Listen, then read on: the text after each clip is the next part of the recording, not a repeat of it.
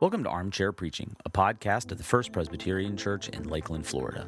This is a podcast about God's Word, the beauty of the gospel, and what it takes to communicate that truth to others. I'm your host, Pastor Zac McGowan, and on today's episode, Pastor John and I review 2023 and some of our best-ofs, and we discuss this week's message in our series entitled Glory. We hope you enjoy the conversation.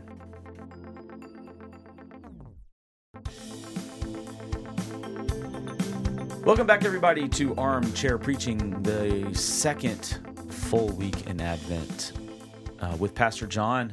Hello, everybody. Hello, Pastor John. Glad that you're here with us. Thank you. It's good to be a cooler weather again. It was cool weather last week. Last week, yeah. Yeah, we're getting into Florida winter, which means it's going to be a high of 72 today. It really is. That is not an exaggeration. But it started out, in fairness, in the 40s. In the 49. 49.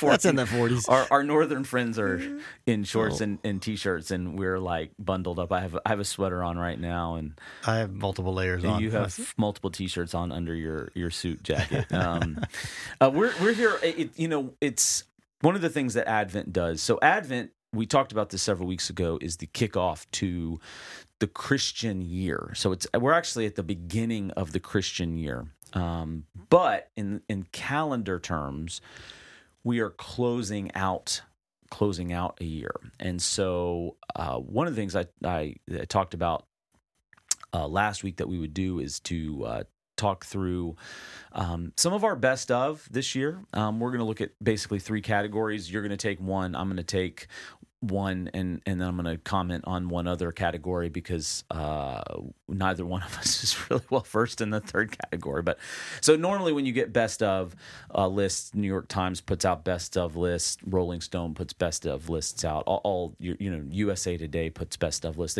They typically are three categories, maybe four categories. You've got music, you got books, you got movies, and sometimes television shows, I think, is the fourth. We're not going to talk about television. I saw television this year. I don't know that any of it was like fantastic. So yeah, I'm sure there was probably ball games. Ball games counts. Does that count as television? Does that count? Football games? No, that we can talk about. Yeah, we can talk about that. We can that. make this a college football podcast if we wanted to. There's plenty to talk about in that regard. But especially on this side of the side of the my counter. side, there's a lot to talk about it as well, but it's not good. It's not fun. They're in solidarity with Florida State right now, which is never unheard of. But so we're going to talk about three of those. We're going to talk about books. We're going to talk about movies, and we'll talk about music. And you're really going to be the books expert today because do you know how many books you read this year? You read a lot. I probably read 3 or 4 a month. Wow. See, I maybe 3 or 4 a month. I maybe read 4 a year. Yeah. Like I go back and I reread a lot of books. I reread a ton, just because it doesn't always stick the first time. So I go back and reread things, but I don't read a lot of. And even the books that I do read, most of the books that I've read this year are from previous years. Okay. Like they're 20, also, to be fair to your situation, when you go through a doctoral program, just like going through the master's program, my gosh, there's an intensive amount of reading, and so much. My brain needed a bit of a palate cleanser from all that reading. So it took a while to get back in the pattern of regular, discipline, studious type reading, or even pleasure reading. It took a while to get back to that. Yeah, it was funny. After seminary, I had not read any fiction in 4 years. When I was in seminary, zero fiction. It was all theology books. And so that summer after I graduated, I read the entire Harry Potter series and all the Hunger Games. I just wanted children's. I have it in my children's literature. Yeah. And I read those 9 books in 3 months because I was just like so desperate. Now my doctorate, I read way more than I did in seminary. 9 books in 9 weeks. Every class was 9 or 10 books. So just so you know, the reading list, the professors in seminaries, probably like in other places, but they think they're the only ones who offer a syllabus with courses with books to read. Yeah. And it's almost an unreadable list. And it's unreadable. It is unreadable in terms of getting through it. Yeah, and actually like retaining any significant. That's why I have behind me. I have a lot of theology books that I read. I'm using air quotes in seminary, and I reread them now. pleasure. Pleasure, but also like I know that we're going to cover this topic in this sermon or in this Bible study, and I know John Frame says something about this. So, Okay. And I know I kind of set back there. Yeah, I can probably pinpoint about where it is in the book, so I can reread that section. And I mean, each one of those books is like not exaggerating, 800 to 900 pages each.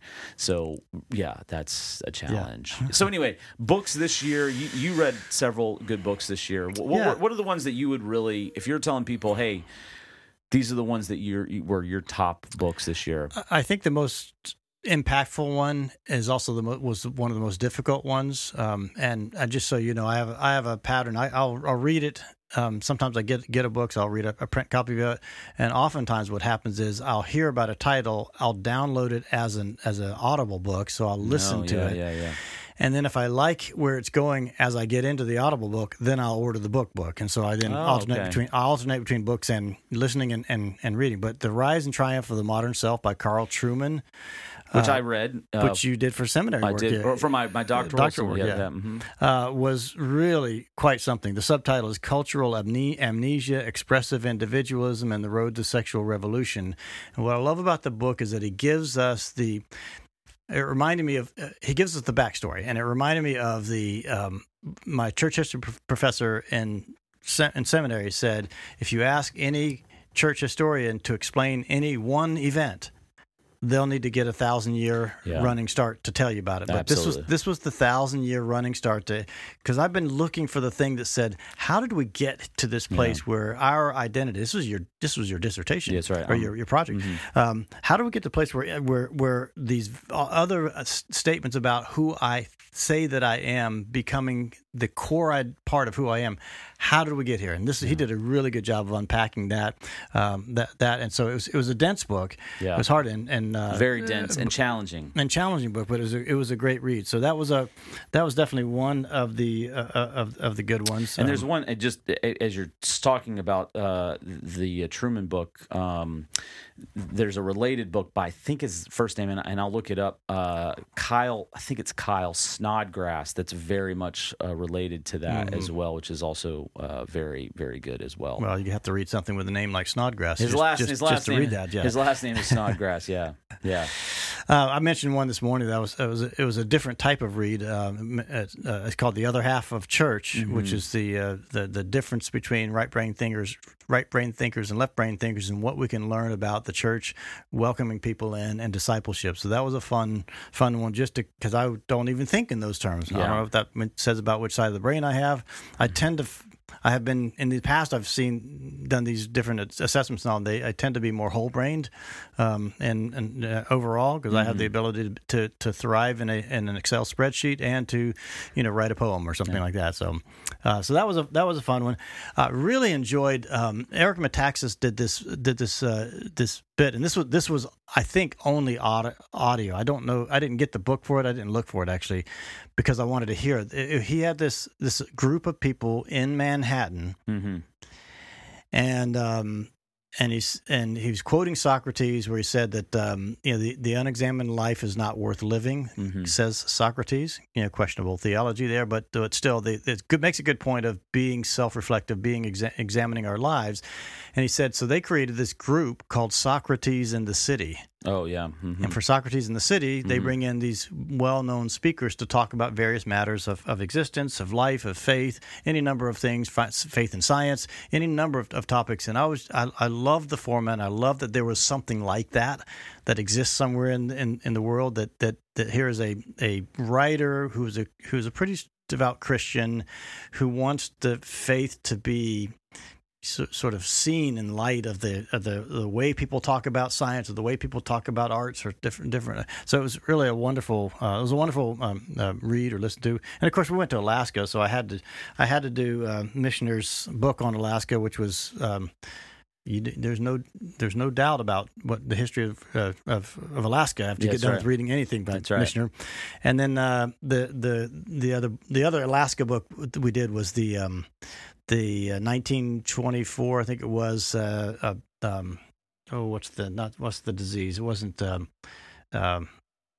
there's an epidemic in Nome, Alaska, and they had to get the serum to them by dogs, and it's called The Cruelest Mild. That was a fun read. And of course, I'm currently reading a title called The Cruelest Mild, and you described it that as was a fun read. Yeah. You you don't even think about snow and ice and being that. The ways that you can be harmed, from just way beyond frostbite. Yeah. There's just dangers on frozen ice. There's dangers in these certain types of snow patterns. It's just fascinating. Yeah. And then, of course, I'm reading. I think your buddy wrote this book, The Great De-Churching. The Great De-Churching. Yeah. I'm not done with that yet, but that's the one that I read earlier. It came out in August, and.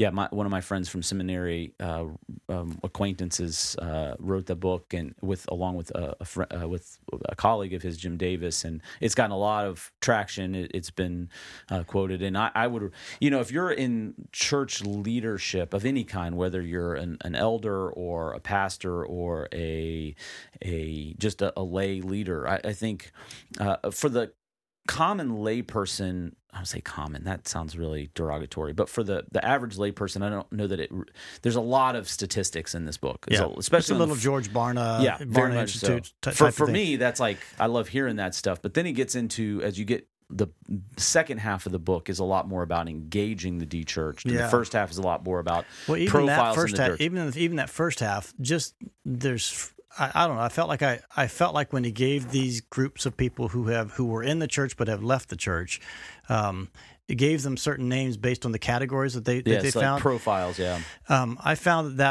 I found like, unlike other times where I've seen that, it's like, I don't know if I really know those people. I don't really kind of get that, but I felt like I know those people. Yeah. I know that kind of person. Yes, I know that kind of person. Yeah. The ex-evangelicals. Yeah. That was one group. I felt like I knew these people. And then he's hinting at, haven't gotten to what you're talking about. Yeah, the engaging part. What do you do with that? And I can already tell that the answer is the same answer that has been true since the church was started. It's a relationship. It is relationships. That's right. That's right. And spoiler alert, folks. If I could just say anything about church growth, the key, the single most important key to church growth is somebody being excited about their faith, somebody being excited about their faith community, and somebody being excited enough to talk to other people about it and invite them. Really, really true. Really true. And I think the what makes this an important book is that it's relationships really at the core of everything, but it's how you engage those relationships, I think, and different. And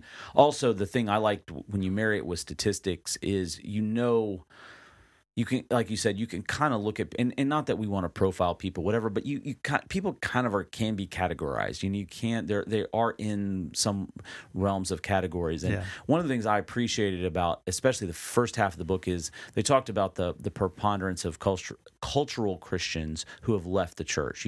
These are people that, even in the book, do they have a saving faith in Jesus Christ? That's a question mark. And some in my generation, and this would include one of the authors, or both of the authors are in my generation, we kind of came into the faith and into the ministry vocation by saying, well, we don't want cultural Christians. We want sold out followers of Jesus Christ, and only sold out followers of Jesus Christ. And they're like, well, you know what? You never know when a cultural Christian is going to become that.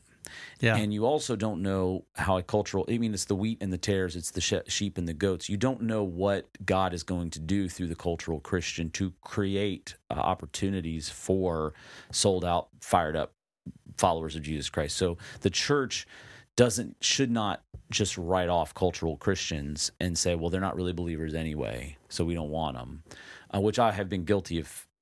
Maybe not saying that, but thinking it. Sure, that's human nature, because it is a lot more interesting to gather a group of people who are sold out in the faith and just think about mission and worship and studying the scriptures and all that. So, but there's always been even was it the 1 Corinthians 14 passage talks about how you want the intelligible words spoken in worship, because you want to see that, have that as a benefit of those who are not believers coming into the church. Absolutely. So there's an assumption that it's good to have the non-believers in church. Yeah, absolutely.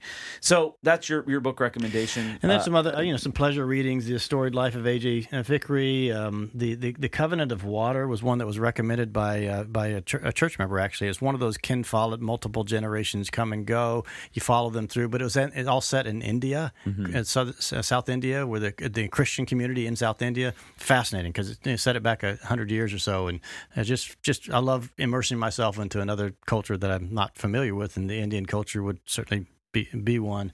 And then there was another book that was interesting too. It was again another generation. It was Hedy Lamarr, and a former actress in America. Turns out she's like a spy for Germany during World War II. Oh, that's right. You told me about that. And this is the other woman in the room, or I think it's the only woman in the room is the title of that book. And those are some of the highlights. There were more, but that's some of the highlights. But that's my year. I'm also reading a book about baseball by Doris Kearns. What was her last name? She did the. Hang on, I'm going to look this up real quick. Anyway, so it's interesting that she's doing a book on baseball. Good one. And she did Team of Rivals with Lincoln. That was also another good one. Yeah. Great historical book on Lincoln. So she's doing a thing on baseball now. That's the book upon which the movie that Steven Spielberg did on Lincoln, the Team of Rivals, that when he actually really, the movie Lincoln, it's really more of a it's not a biopic about Lincoln. It's a snapshot of this one portion of Lincoln's life, trying to get hold the Union together by putting together this disparate team of people who were actually his competitors. Yeah, through some in his own party, through the emancipation of slavery and all that too. So anyway, yeah. All right, that's enough of books. That's a lot of books. On to music. So music, I'm the resident music geek. I listen to a lot of music. I actually, music's always been a big part of my life, pop music especially, but also classical music. And ever since I was a kid, there's always music in my house, and I listen to a lot of music on drives. I listen to music when I run. We talked about this before, when I write my sermons, I listen to music and different music for different types of sermons. Lots of music. I thought this was a good year for pop music. I'm going to talk about popular music for a little bit, not specifically Christian music. I know some people are shocked. Pastor listens to something other than worship music. Yes, I do. One artist in particular caught me off guard when you first said it. So yeah, so I listen to. I went through my list of things that I listen to, and some things I listened to once, and I'm like, I'm not listening to that again. But yeah, I'm a big Taylor Swift fan. That was the one. She did not come out with any new. Well, she did release several of her what they call Taylor's versions. 1989, I think, was re-released this year, right. Which I can recommend. But her latest record was last year, Midnights, and that doesn't actually count for this year. So, I will say we did not see the movie yet that she released of her concert. My wife and daughter were able to go to the Eras tour, which was a coup. But there's a lot of music from artists that I like quite a bit. Y Oak and Sugaros, and people that most of you probably never heard of. I've never heard of those. Foo Fighters had a new record this year. Arlo Parks had a new record this year. All great stuff. Sufjan Stevens had a couple of records, one that was more of a classically driven, and then one more acoustic, which is probably going to be a lot of, if you heard of Sufjan Stevens, you talk about my doctorate. I actually wrote. They get you through? I wrote a doctoral paper on Sufjan Stevens, actually, he did a fantastic record called Javelin later in the year, really personal record, but couple of the ones that I went back to over and over and over again. The National, which is a alternative band. The guy has the lead singer, whose name is escaping me right now. They actually put out 2 records this year, and the first 2 pages of Frankenstein was by far, in a way, I thought the better of the 2 records. But there was a companion to that came out later. That's the name of the album? The name of the album is the first 2 pages of Frankenstein. Yeah. Is that a reference to the Shelley book? Yes, it is. It's a reference to the Shelley book. So it was really that. I probably listened to that that album, I don't know, 5 times. Of all of 5 or 6 times, like straight through. Of all the bands that I'm going to mention, these are all bands that I don't own the vinyl of any of these records, but I've been looking for them. But I do own quite a bit of vinyl from I'm a big vinyl guy, so I like the art. I like the visual of it. It's very tactile to have vinyl. Very tactile. I love to get up and flip it. And I'm a playlist person, but I usually put whole albums in playlists. So I listen to whole albums. I do listen to one song at a time, like mixtape style. James Blake, who is a UK electronic R&B artist, he did a really interesting record that probably most people will hate except for me, called Playing Robots into Heaven. And the reason I like these is it gives me a window into how people process life. And most of these albums have very cosmic, very eternal qualities to them, and I'm always interested in hearing the echoes of the divine void in many of these people's lives. Sufjan Stevens is an avowed Christian, but I don't know that most people would consider him Orthodox in any stretch of imagination. Is the musical style itself more ethereal because of those sort of broad-reaching topics? Some of it is.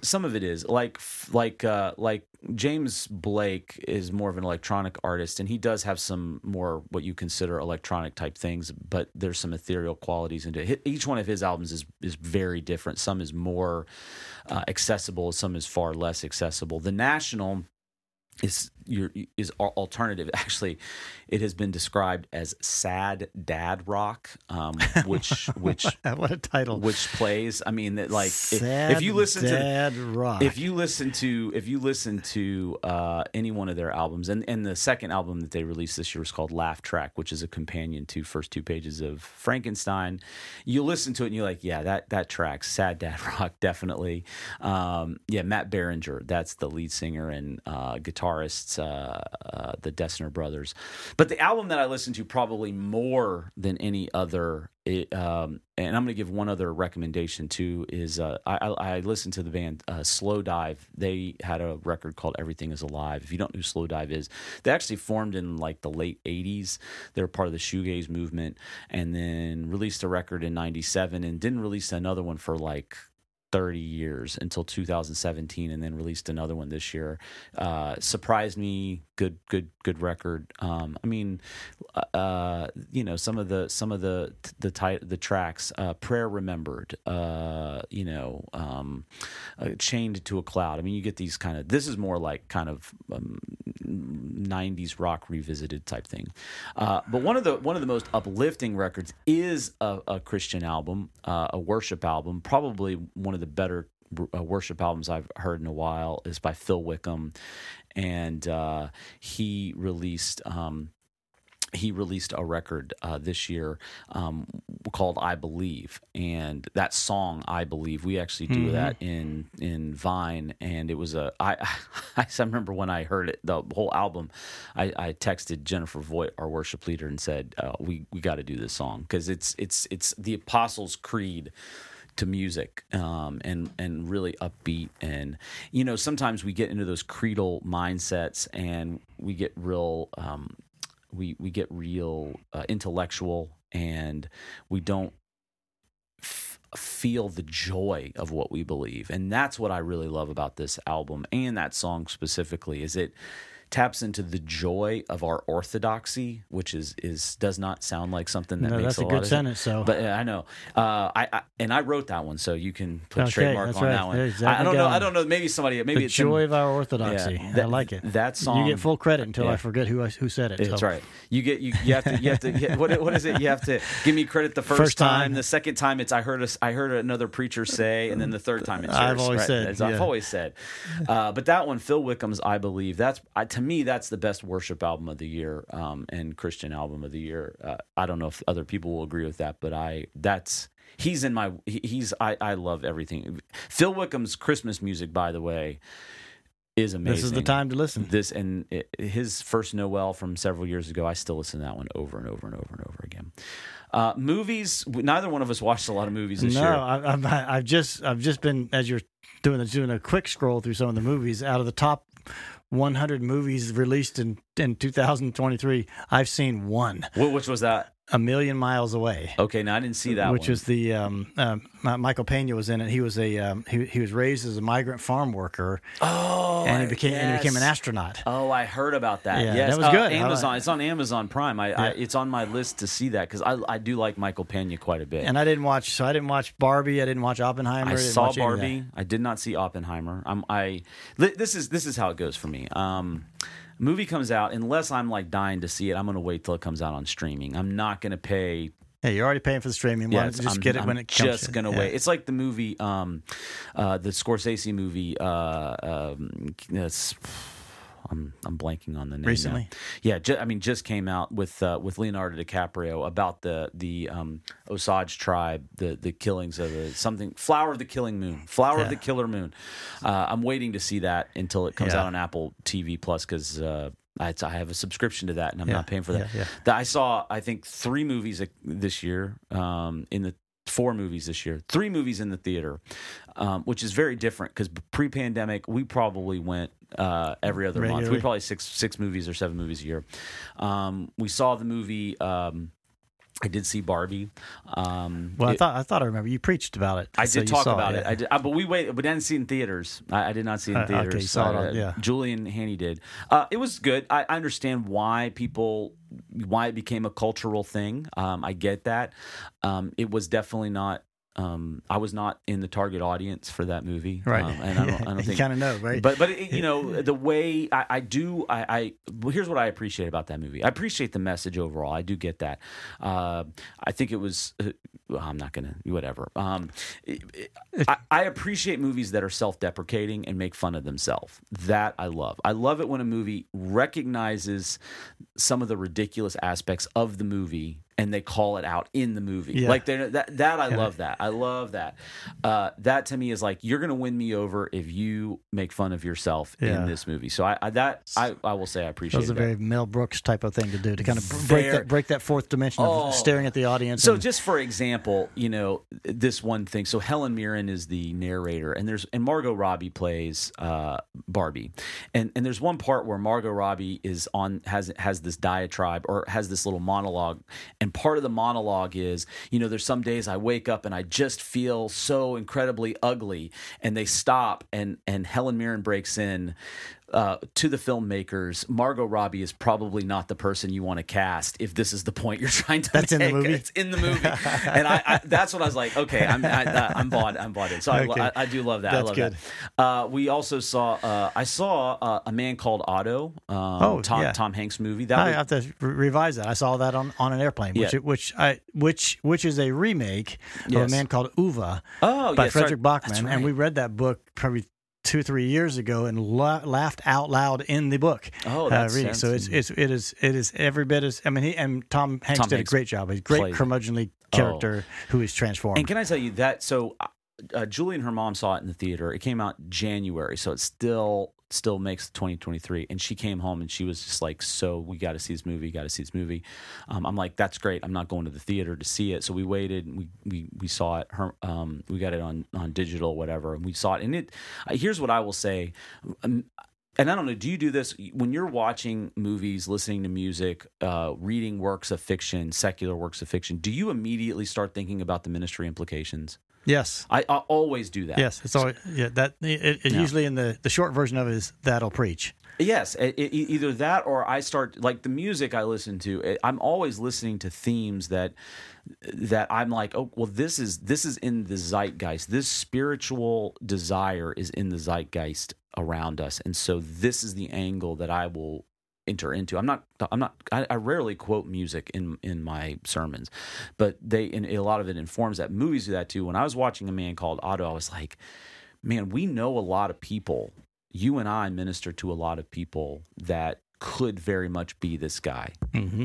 Because we are in a congregation that's 50% over 65, and we know a lot of people who could be in that. And for that reason, and the relationship he has with his neighbor, and how that neighbor pushes through that, I thought, man, that's coming up in a sermon at some point. There's relationships again. Yeah. There's that word again. And pushing through the boundary of relationship. Multi-generational relationships in that case. And relationships from two people on very different sides of, cultural differences, political differences, all sorts of stuff. And that movie to me was probably the most impactful from a ministry standpoint, because it reminded me of what we do and what we're trying to get other people to be involved with. I mean, we just had a little meeting with the visitation team just before this, and breaking through. Sometimes you go into those hospital rooms and those people don't want to. They're in vulnerable situations, and you might get an icy exterior, and what are we called to do? So I love that. The other movie that I really enjoyed, saw it twice in theaters actually, just because I have a 13-year-old son too, is we saw Spider-Man Across the Spider-Verse, is an animated movie, not a Disney movie, but a Sony picture movie, and actually the first of these Spider-Man movies. It follows not Peter Parker. Well, it's complicated. So it's a multiverse movie, so you have to... But the main protagonist is Miles Morales, that Spider-Man. It's a different Spider-Man. Those movies are really good to me. And it dives into a lot of what the next generation, so like my kids, how they are... It's interesting to see how this movie visualizes and tells a story on multi-planes, where you and I are really very linear thinkers. This, then this, then this, then this. Generations behind us are much more multi-level, and this is probably why there's such a high rate of anxiety and depression, because the generations behind us, you wall that off. Yeah, when the generations behind us are dealing they're processing information at a different frame rate than you and I are. It's like when you watch a movie that's 120 frames, has 120 frame, and you can just see the difference or 60 frame rate.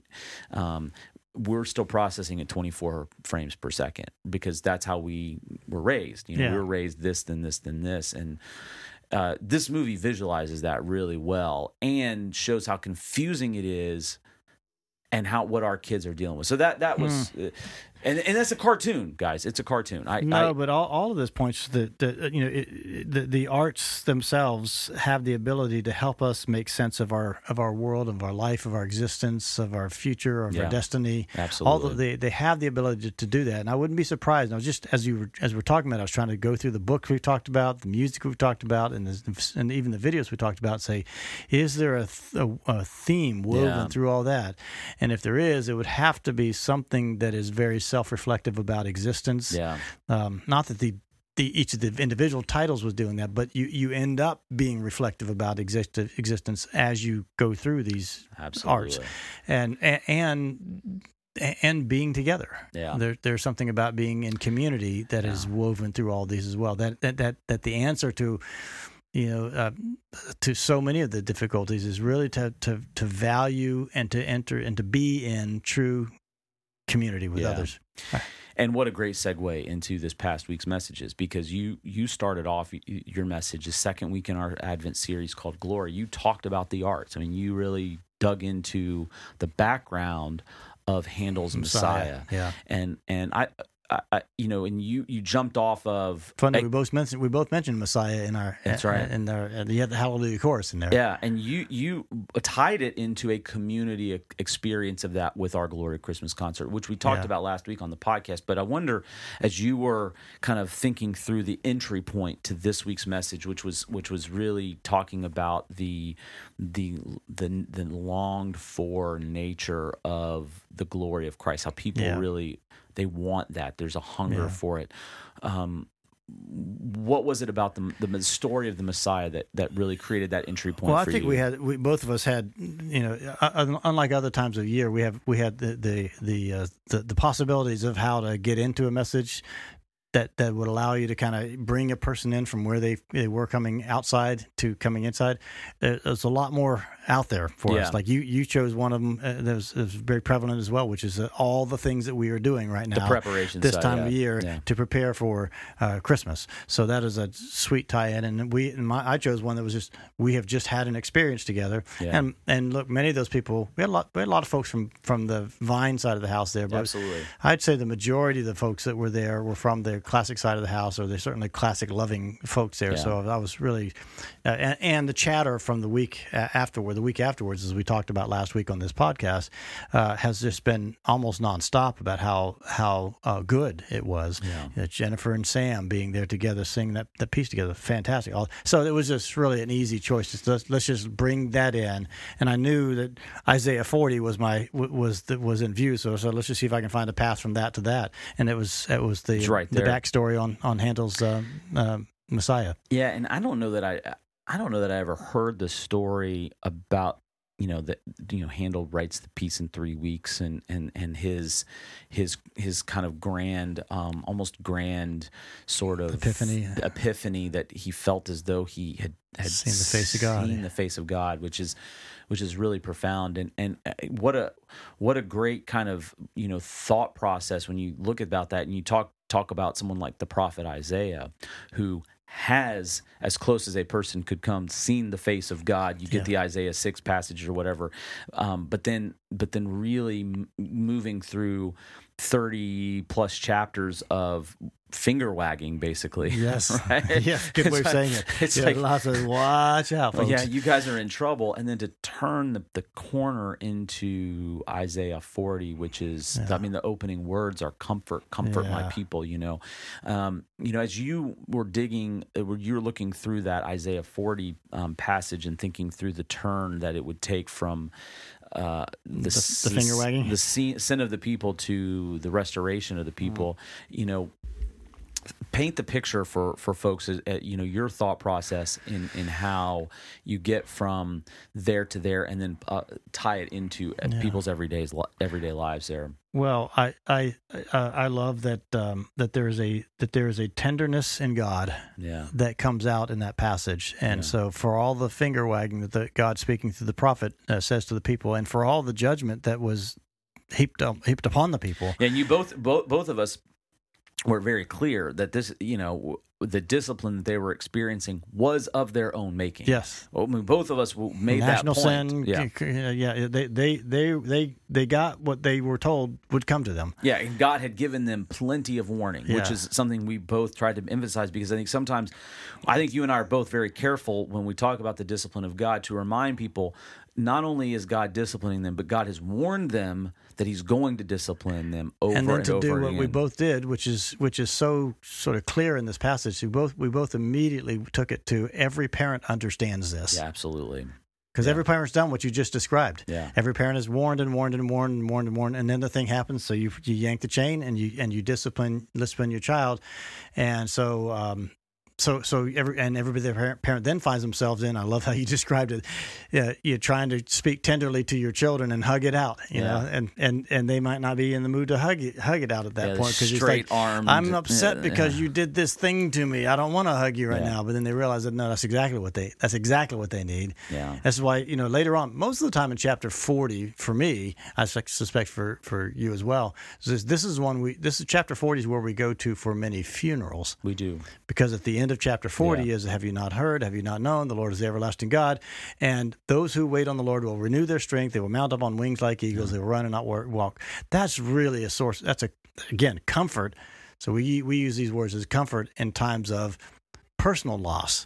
This is national calamity in Isaiah, and in the case of a funeral, it's personal loss. They still bear the same message, which is God is a God who cares about His people. He doesn't just do this, coldly, and wants that His people would feel that comfort. But now, what I love about it, we both did that, and I just want to hear because we both made the move that was so plain from the text, which is that there's a voice crying out, "In the wilderness, prepare." Yeah. Who was it? Yeah, and it goes immediately to John, because, and all the Gospels, we both mentioned this, but all the Gospels really start with John on some level. I mean, I liked how you said that. Yeah, I think it's helpful to hear that. And I wanted to let people know that because you and I get this. Well, why aren't we talking about Jesus in the manger for 4 Sundays? I mean, why aren't we talking about the shepherds and the angels for 4 Sundays? Why aren't we talking about Mary and Joseph for 4 Sundays or 3 Sundays? Yeah, John the Baptist, but it's like because that's not what the Bible does. I mean, the Bible doesn't. The Gospels don't start with Jesus. I mean, even in Luke's Gospel or Luke's Gospel, which has the greatest, the only full blown nativity story. I mean, it's the only one. Matthew has a little bit, but it's a lot of genealogy. It's a lot of genealogy. Luke's genealogy is later on. Matthew starts with the genealogy, but then it goes right to. He goes right to the Annunciation to Joseph first, and then on. But all the Gospels from a ministry standpoint start with John the Baptist, and in Luke's Gospel too. The Luke's Gospel, when he even talks about the birth narrative, he starts with first the announcement to Zechariah and Elizabeth before. If you look at it in Luke chapter 1, before the announcement to Mary, and there's no announcement to Joseph in Luke's Gospel, and then it talks about the interaction with Elizabeth and Mary, and in utero, John the Baptist and Mary. Well, yeah, what and that's one of those things. And Mary's response to that, her just being, she was blown away to the point of singing the whole song about it. And it's the interaction, which I didn't get into. I think we might get into it later on, but it's the kickoff for her. Again, artistic expression of praise, which has national coloring to it. It's not a personal Magnificat. It's a Magnificat for the entire nation of Israel. What kicks that off is the blessing that Elizabeth pronounces on her because of what John the Baptist does, because even before he's born, he's recognizing who Jesus is. Yeah. And to me, I think John the Baptist gets kind of painted as just this weird dude who's important insofar as he points to Jesus, and that's it. But even Jesus spends a great deal of time talking about the importance of John the Baptist. I mean, even if you look at Matthew's Gospel, how much time he spends talking about the validity of Jesus or John the Baptist. And message. It would make sense, especially given the passage out of Isaiah. Absolutely, that he himself is a fulfillment of what Isaiah was saying. Yeah. And in some ways, you could maybe look at the calls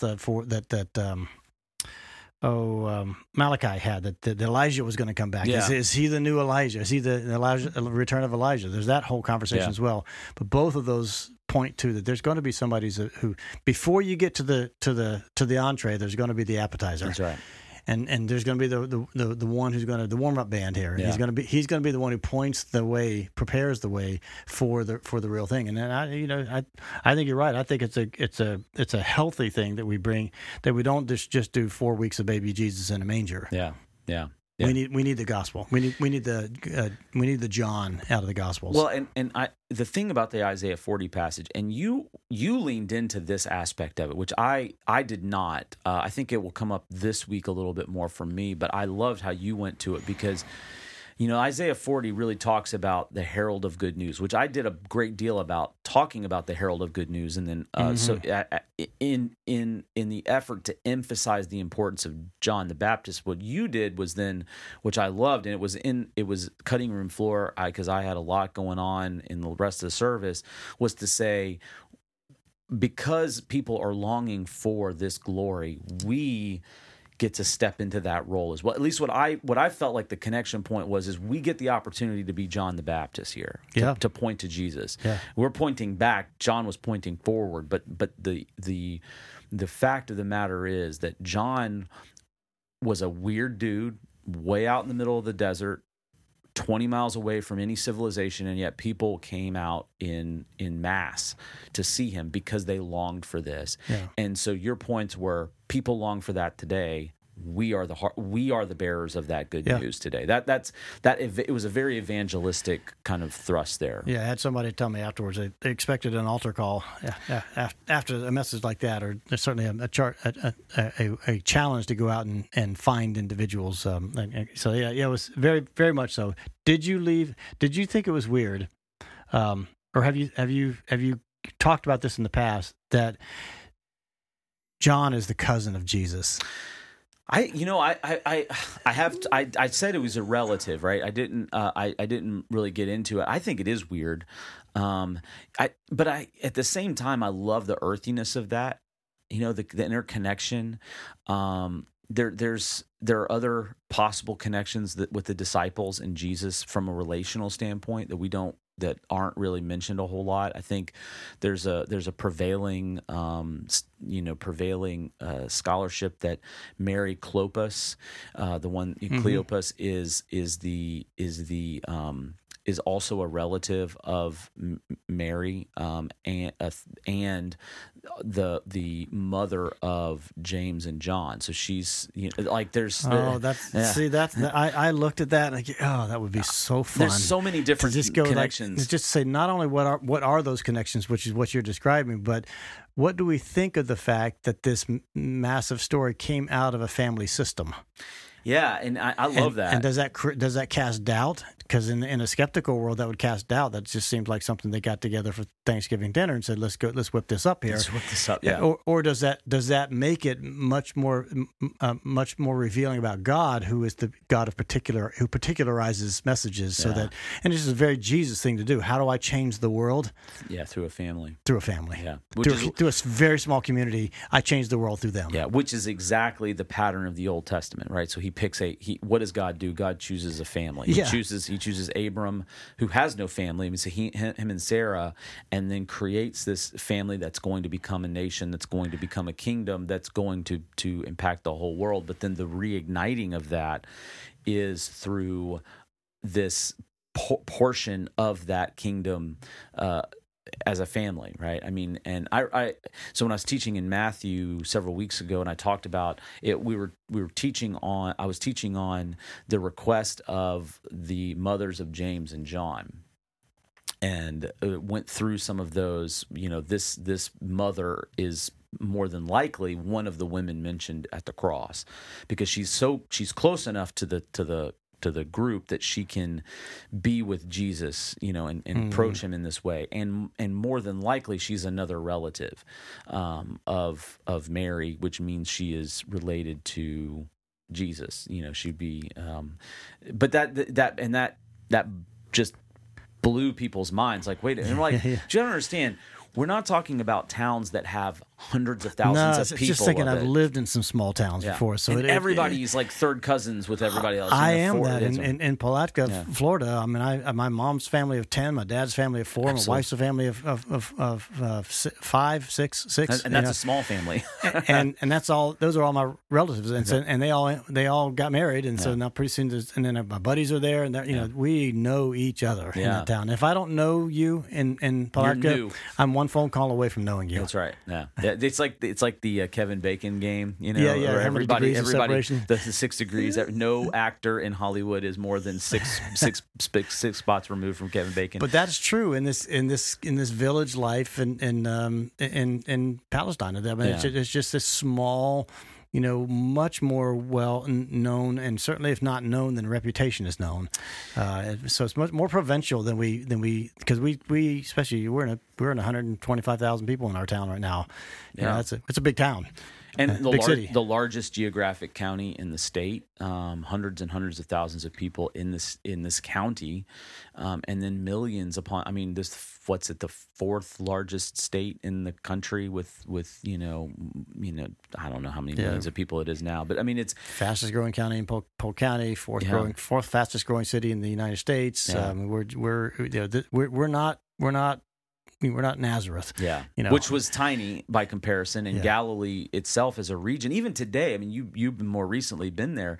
There's a lot of space. You can see how it'd be easy to know someone in a village that is even between somewhere like Capernaum and Chorazim. Those are only a few miles apart. Yeah, and it's interesting to me when you think about John the Baptist in that context too. We know that Jesus' relatives, his own brothers and sisters, had a difficult time with his ministry, especially when he's alive. And in post-resurrection, it all changes to the point that they become leaders in the church and writers of some of the New Testament. But you think about John and just his arrival on the scene in Luke chapter 1 through the angelic revelation to Zechariah, and Zechariah is a priest and serves in that, and there was obviously talk about who John the Baptist would be. But then the reality is John the Baptist goes out into the Judean wilderness and puts on camel hair and eats locusts. Steps into the role of a the role of a prophet. And what that must have been like for those people who knew him reputationally, and how that would have been played out to say, yeah, because clearly he was, if you would measure it, call it a successful ministry. But based on the crowds, he had a successful ministry. Absolutely, yeah, absolutely, and not from warm, fuzzy prosperity gospel type preaching. No, it was like, this is not good news for you folks. You need to get your life right. And they said, yeah, we're ready for that. And we talked about this a little bit.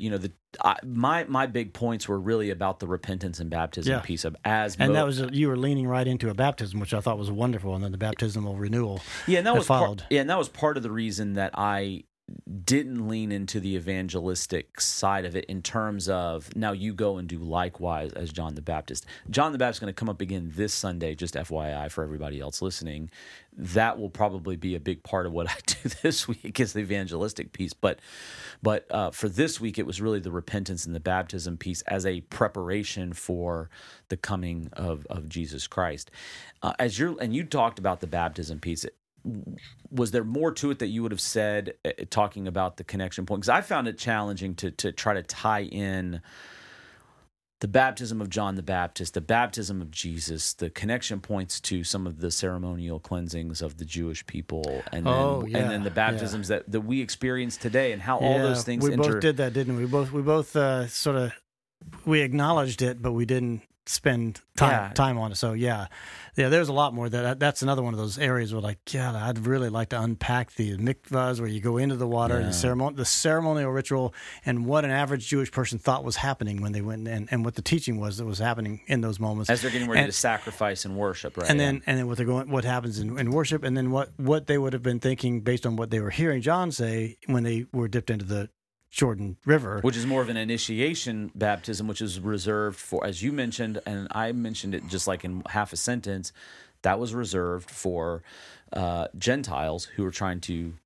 convert. Yeah, and that would have been like, wait, I'm not a Gentile. Yeah, and the Jews would have been offended by that, but there they were in abundance. So, and then what Jesus and the followers of Jesus, how they understood what baptism was all about. That alone that's a sermon in and of itself. That's a course in and of itself. Yeah. But it would have been worth pursuing. But for me, I needed to do a little bit of work, because we were doing 2 baptisms right after, and then I was going to tie it into a baptismal remembrance moment in the service, which we don't do a whole lot here, but we always call people to remember their baptism whenever we're performing the sacrament of baptism, but we don't really typically offer a physical representation of that.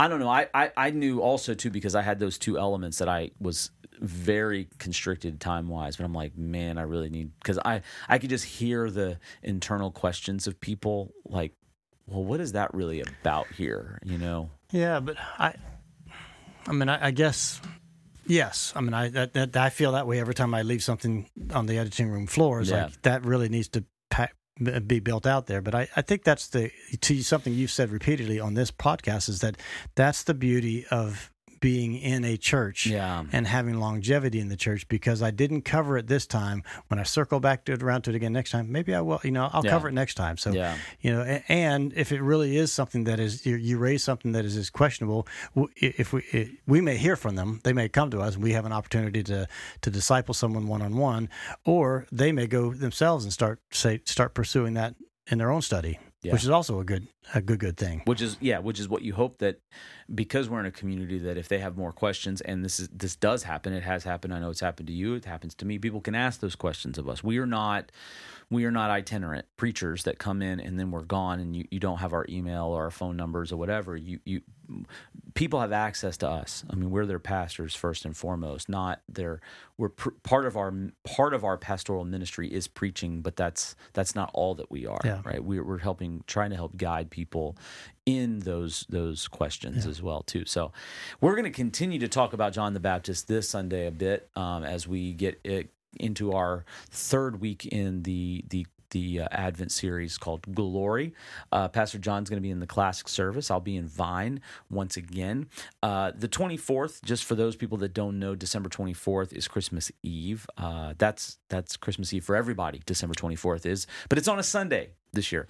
So if you are looking for a place to worship on that Sunday, we're going to have 4 different opportunities. The 10:30 morning service, 10:30 morning service in the sanctuary, with some elements from Jennifer Voigt, Tyson Voigt, our modern worship leaders, but also Sam Carlton and Tom Ingwe and other musical elements there. Pastor John's going to be preaching. Going to be a different. So people want them to understand different messages, the morning service versus the evening services, right? Right. Because we have 3 evening services. I'm preaching at the 5:30 service in Loudon Hall. Then we have an 8 and 11.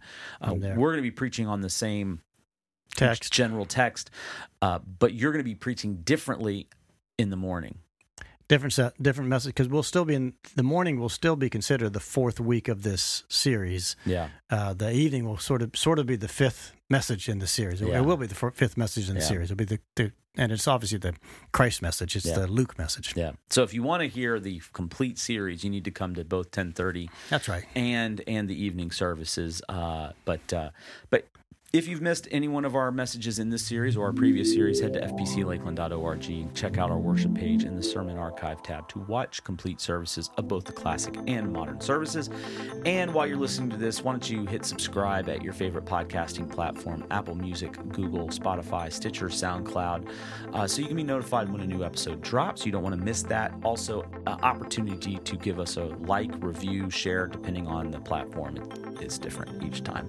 But you can share it with your friends and get them involved. Share the messages. Share the services with folks, because as you mentioned in your message this past week, people are longing for that glory. Whether they express it or not, it's there.